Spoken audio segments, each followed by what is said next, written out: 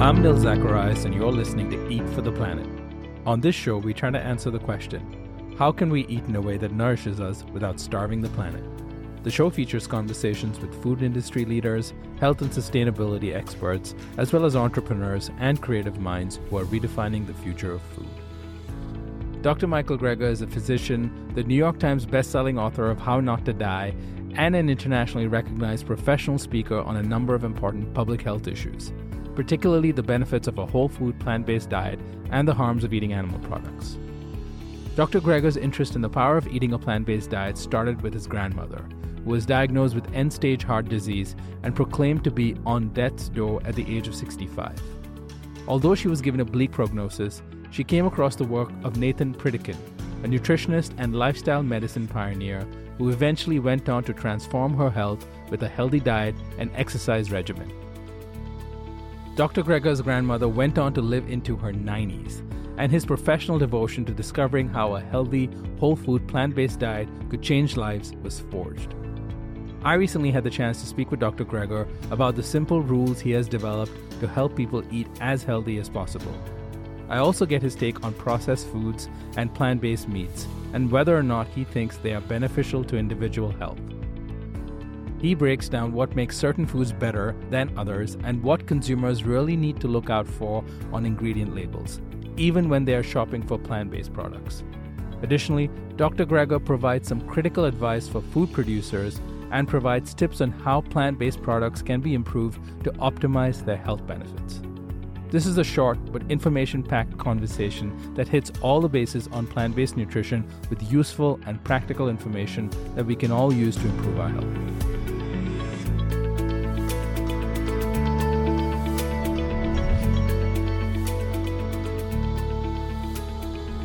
Dr. Greger, thank you for joining us on the Eat for the Planet podcast. So excited to be here. So excited about all the work you're doing. Thank you. So, Dr. Greger, I want to start off by talking about something that I think everyone should know by now. And I think everyone should know that if you eat a primarily, if not entirely, whole food plant-based diet, you're going to get healthier and you're going to increase the odds of living a long and happy life. And if anyone's listening and doesn't know why, I would highly encourage you read Dr. Greger's book, How Not to Die. But the thing is, if things were so simple and if everyone knew this, then heart disease would not be the number one leading cause of death in America, and 100 million Americans wouldn't be living with diabetes or pre-diabetes. So I'm not here necessarily to talk about the problems today with you.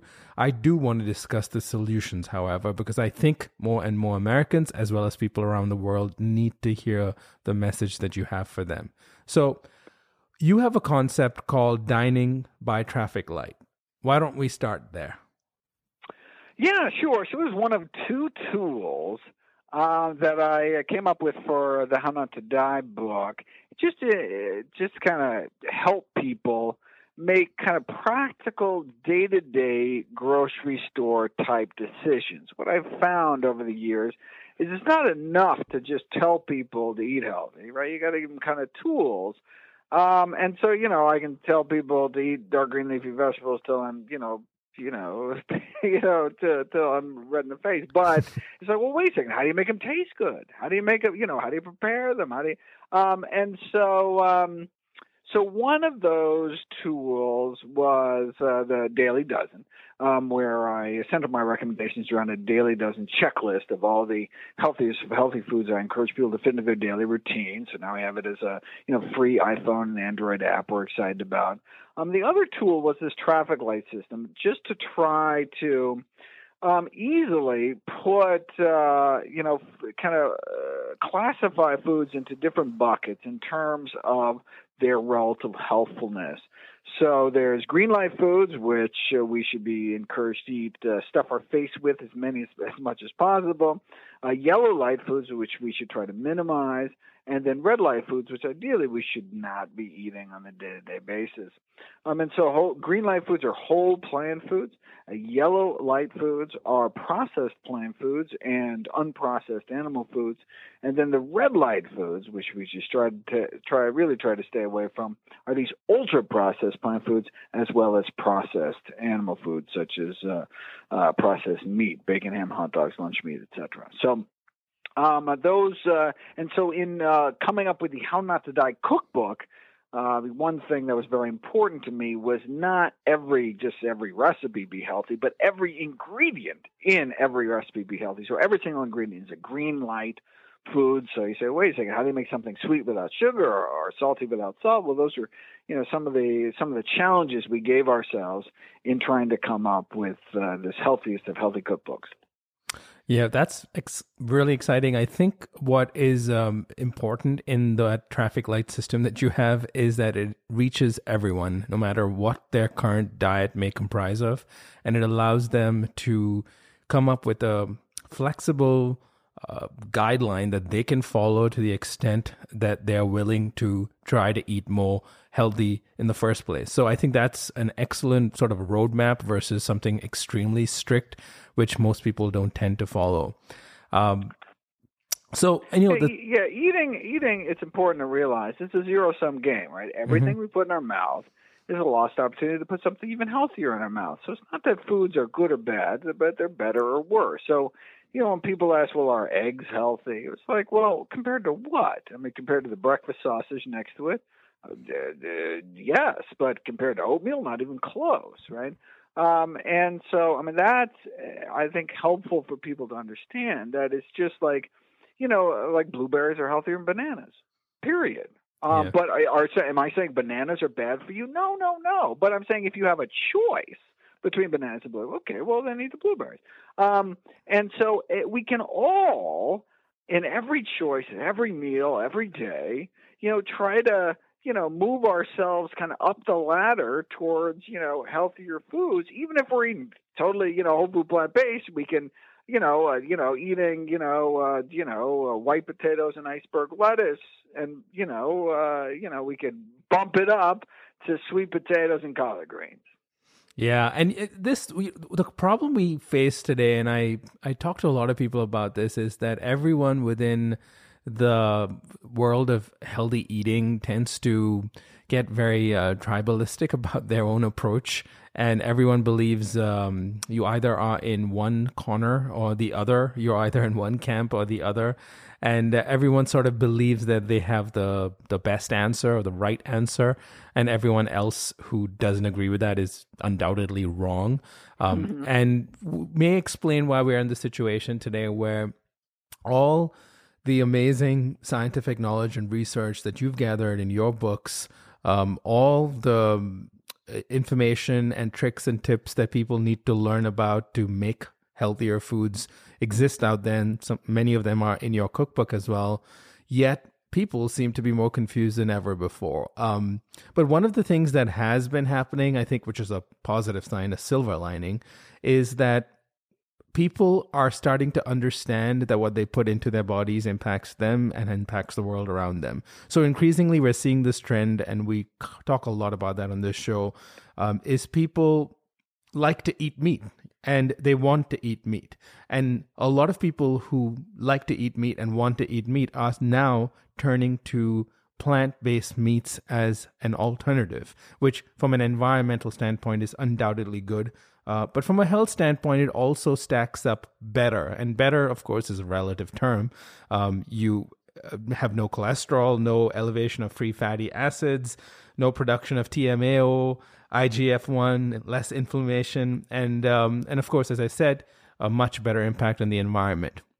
But, and here's a big important but that we have to talk about, which is we know this, and it's important for us to be transparent and have a discussion around it, is that plant-based meats, as delicious and as more animal protein-like as they have become, also have certain problems with them. They have canola oil, isolate proteins, natural flavors, extracts, preservatives.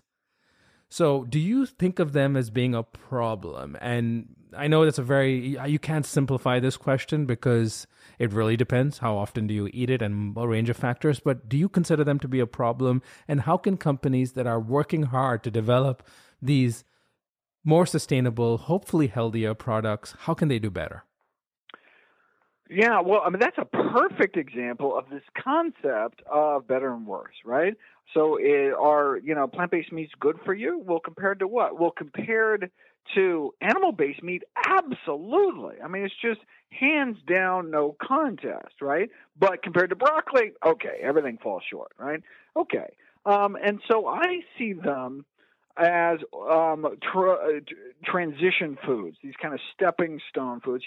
For people that have grown up like most Americans, slathering their intestines with cheeseburgers and milkshakes all day long, to jump from that to, kale and lentils, I mean, it's just an unfathomable leap. I mean, there's just no way, right? Mm-hmm. But for us to be able to present to them, no, you want cheeseburgers and milkshakes? We got your cheeseburgers and milkshakes.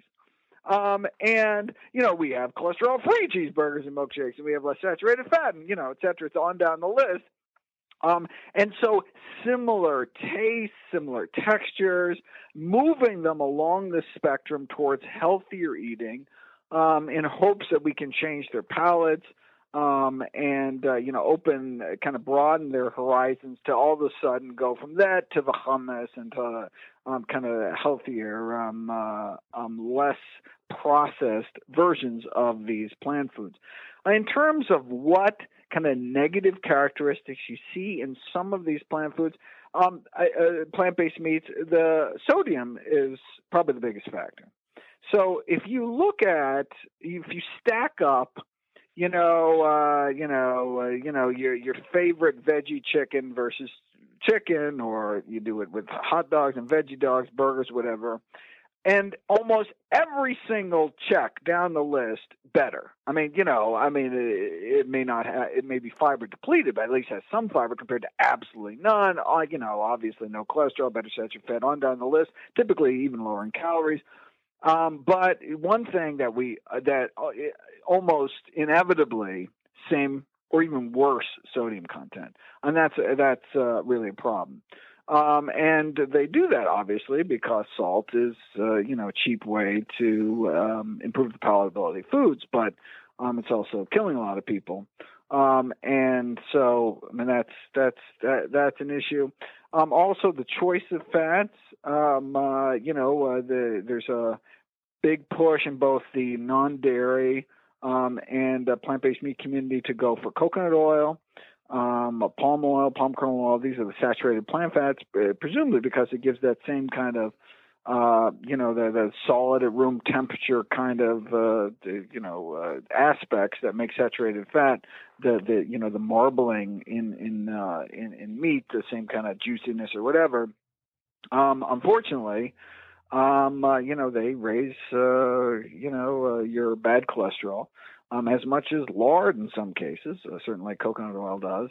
And so, of course, it matters, how much you're eating it and what else the other constituents of your diet. But in some aspects, we may not be doing, many favors if we have same amount of saturated fat, same amount of sodium. Yes, as you mentioned, we're not going to be making trimethylamine oxide because there isn't the carnitine, there's less choline. I mean, there's definitely benefits. But we'd like to make these products as healthy as possible, with the understanding that whole plant foods ultimately are the best choice. Yeah, I think I've been sort of following this rule, especially in the last 2 years, where I try, and tell me if I'm doing this completely wrong, but I've been trying to keep at least 80%, sometimes 90% of my diet whole food, plant-based. But I still, I like to eat some of the processed packaged foods. And I know processed, again, is a relative term.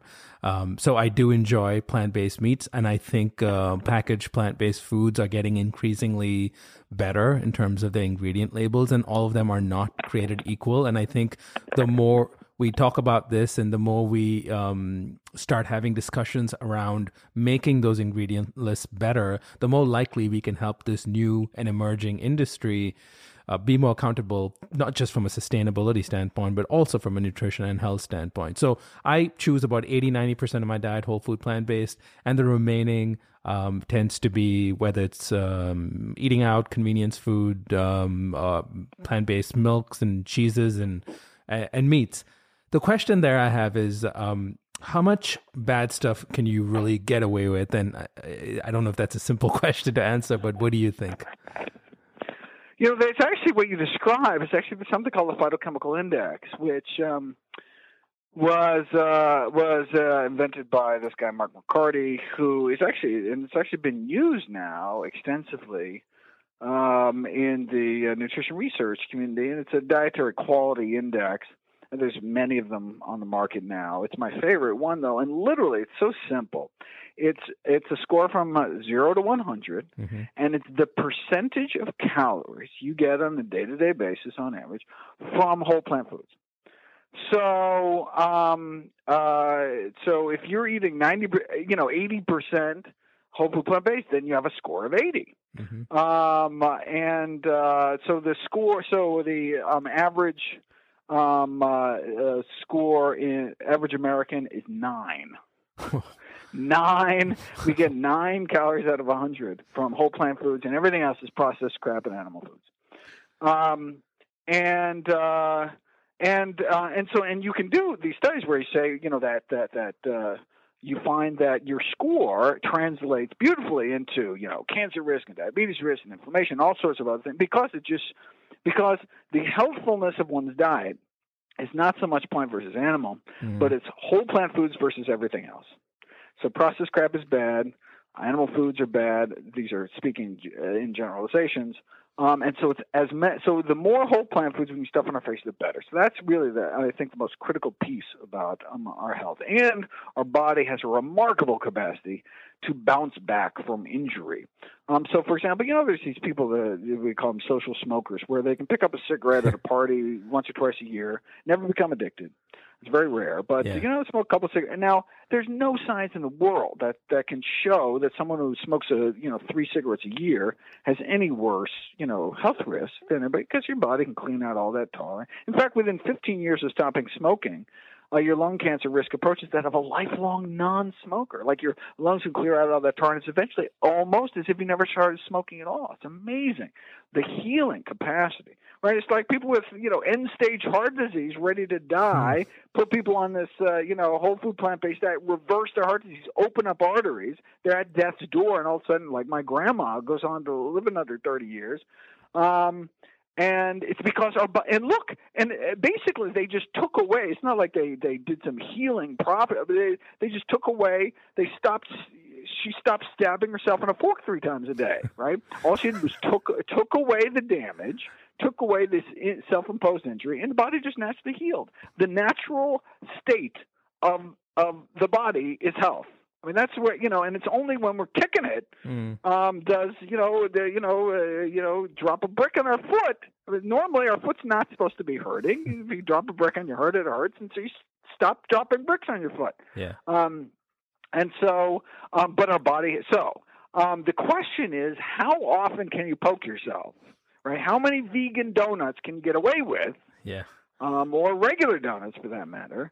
It's probably actually very little difference, if any, in their health effects, human health effects. And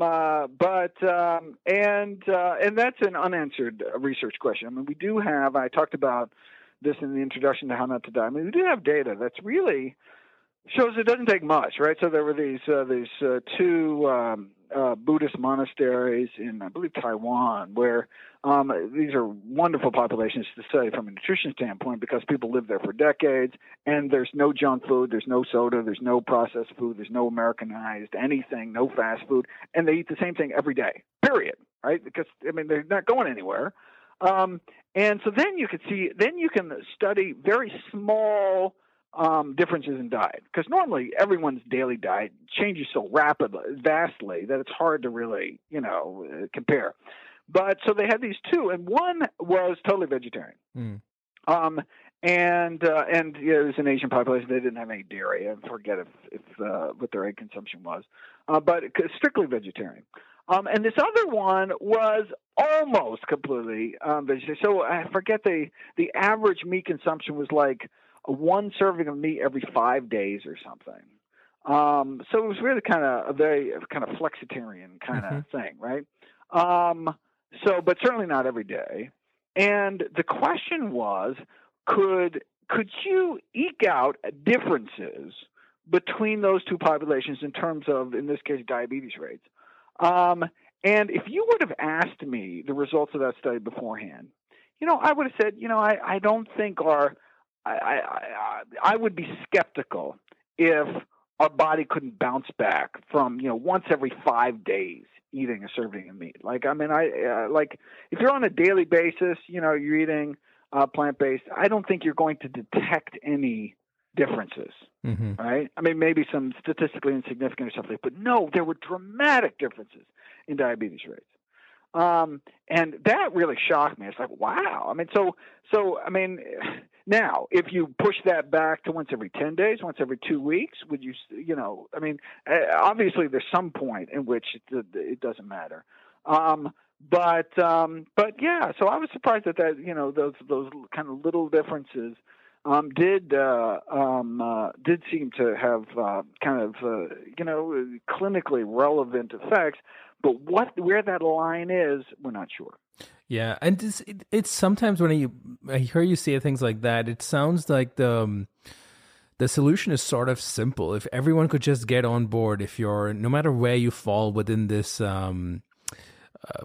this health spectrum of diet dogma, if you could all agree that people should be eating more whole fruits and vegetables, at least make up a majority of their diet with that. If everyone can just start talking about that a lot more, just imagine the impact we could make. And instead today you end up reading headlines like, beans are the new kale, or butter is back, or sugar is the new fat, or and it all is done in an attempt to get people obviously to click on articles and learn more, good for the companies and the newspapers that are writing those articles. But at the end of the day, what is the real truth? And that often gets lost. And of course, I know it is complicated, but some general rules could benefit everyone.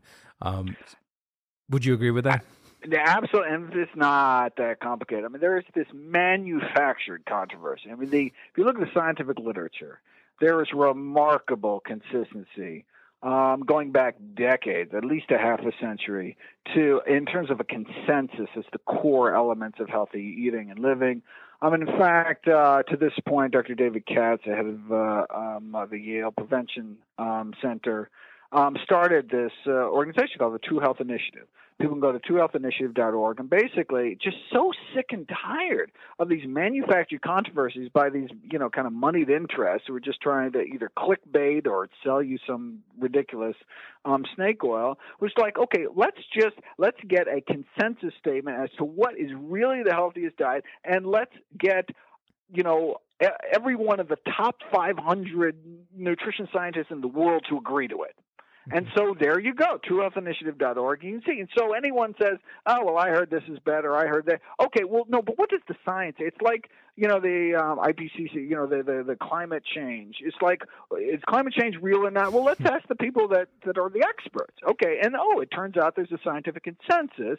And so you go, okay, well, so there is the same scientific consensus among nutrition researchers. And of course, there's always some crazy Exxon-funded, climate change denier scientist. And similarly, there's some crazy, whatever, Cattlemen's Association funded, whatever. But you can go to this site and you can see what the consensus is. And it's been the same thing, for vegetables. I mean, the same kind of thing that, we've known about forever. Yeah. So I have got a bit of a controversial question for you, and may not be easy for you to answer, but let's try it. Okay. So what if I want to know what is less bad.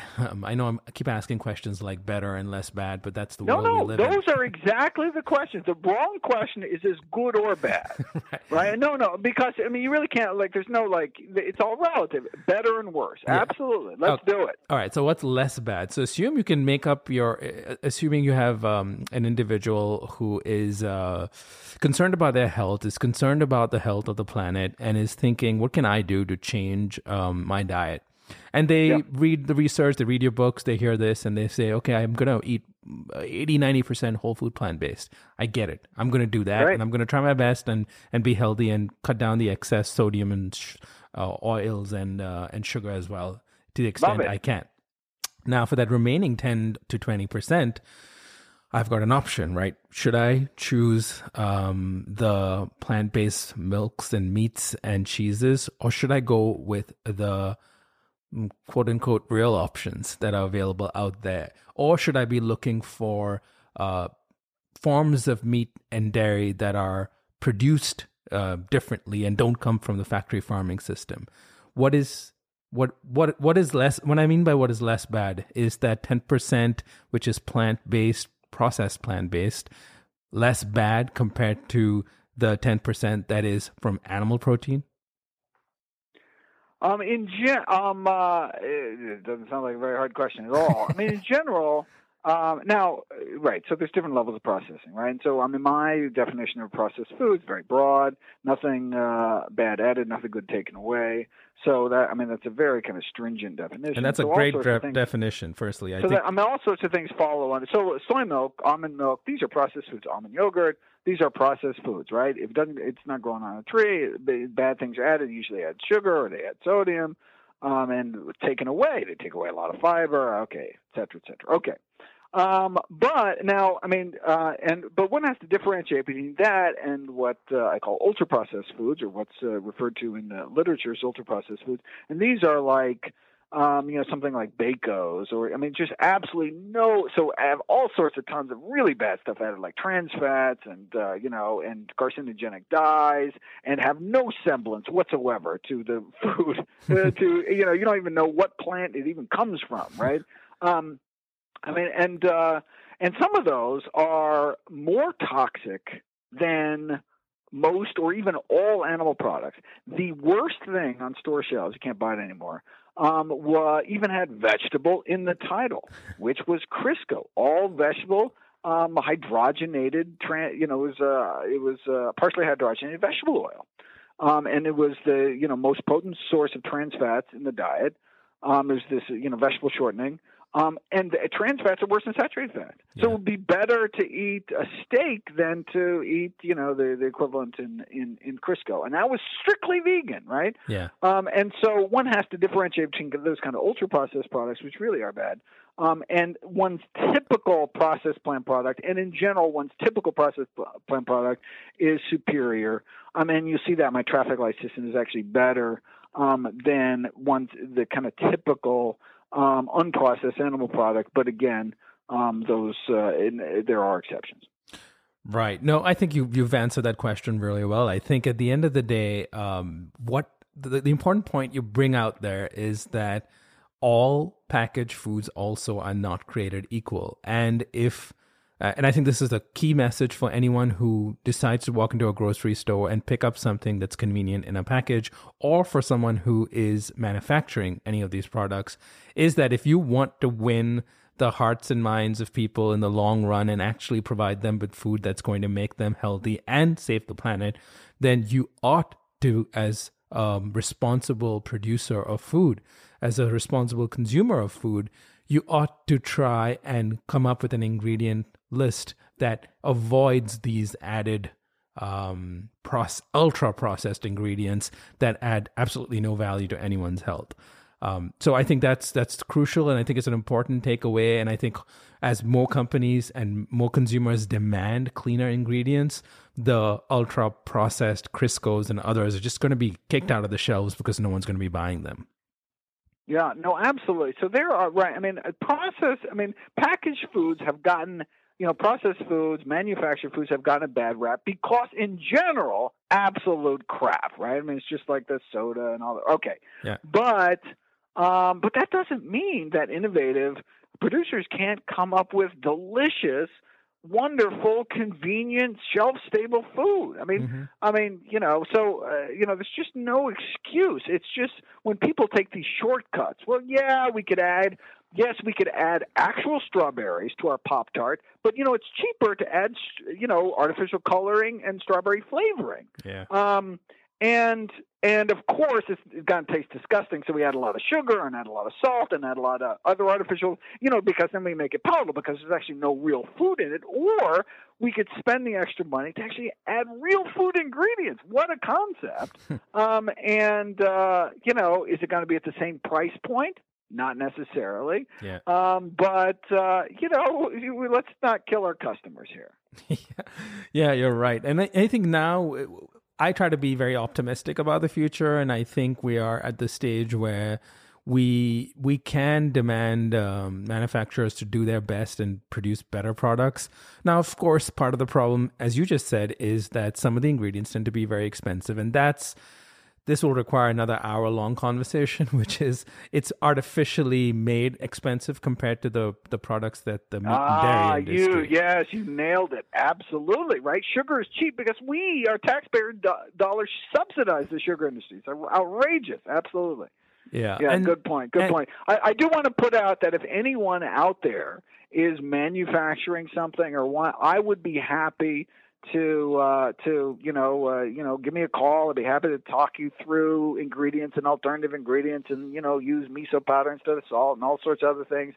Be happy to help out. I'm making eating healthy as convenient as possible is very important to me, and so would be happy to help out anybody. And I love that you say that, because at the end of the day, everyone will assume, if everyone didn't hear you just say that, and what you basically said in the last 15 minutes, people would assume Dr. Greger believes you should just eat broccoli and green leafy vegetables all day long, and he would not touch anything that comes from a package. And I think what I love about your message is that you are trying to put forth a message that works for everyone, that works for all Americans and hopefully works for people around the world, because that's the only way we are going to bring about change that actually reverses those terrible statistics I laid out in the beginning about chronic disease in this country.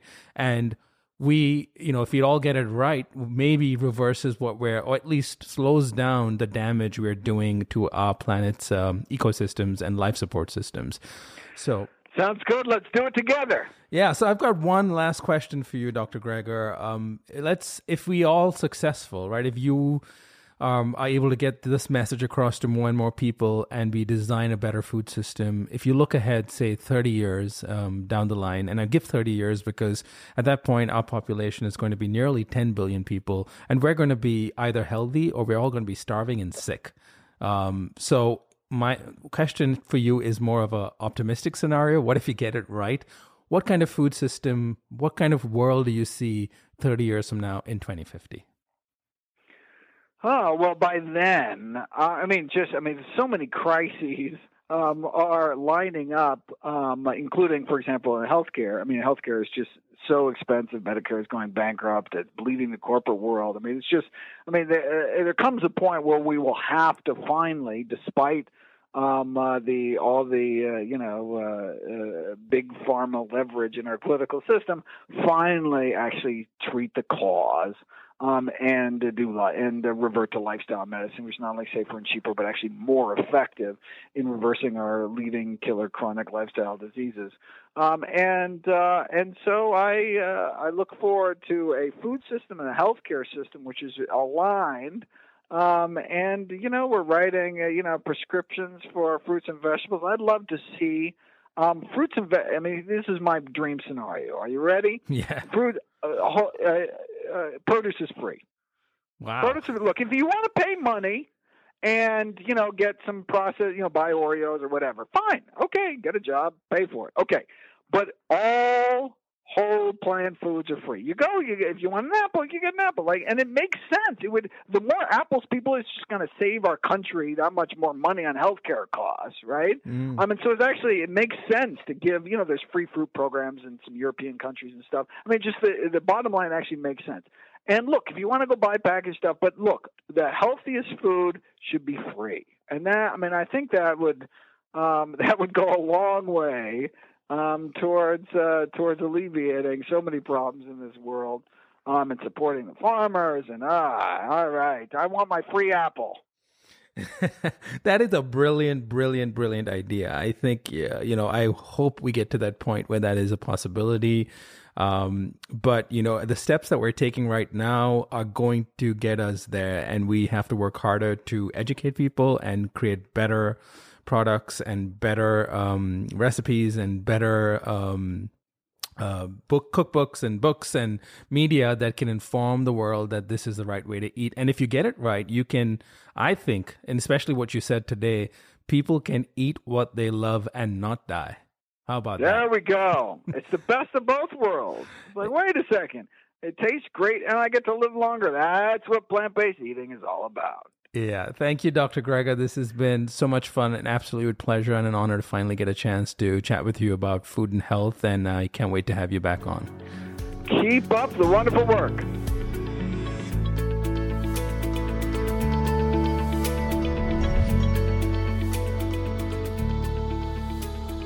You've been listening to Eat for the Planet with Nil Zacharias. If you enjoyed this conversation and would like to show your support, please subscribe to the show and leave a review on Apple Podcasts. To learn more about how Eat for the Planet can help your brand or organization develop the right strategy, implement scalable operations, and grow responsibly, visit EFTP.co. That's EFTP.co. Let's rise up to the challenge of transforming our food system. Thank you for listening.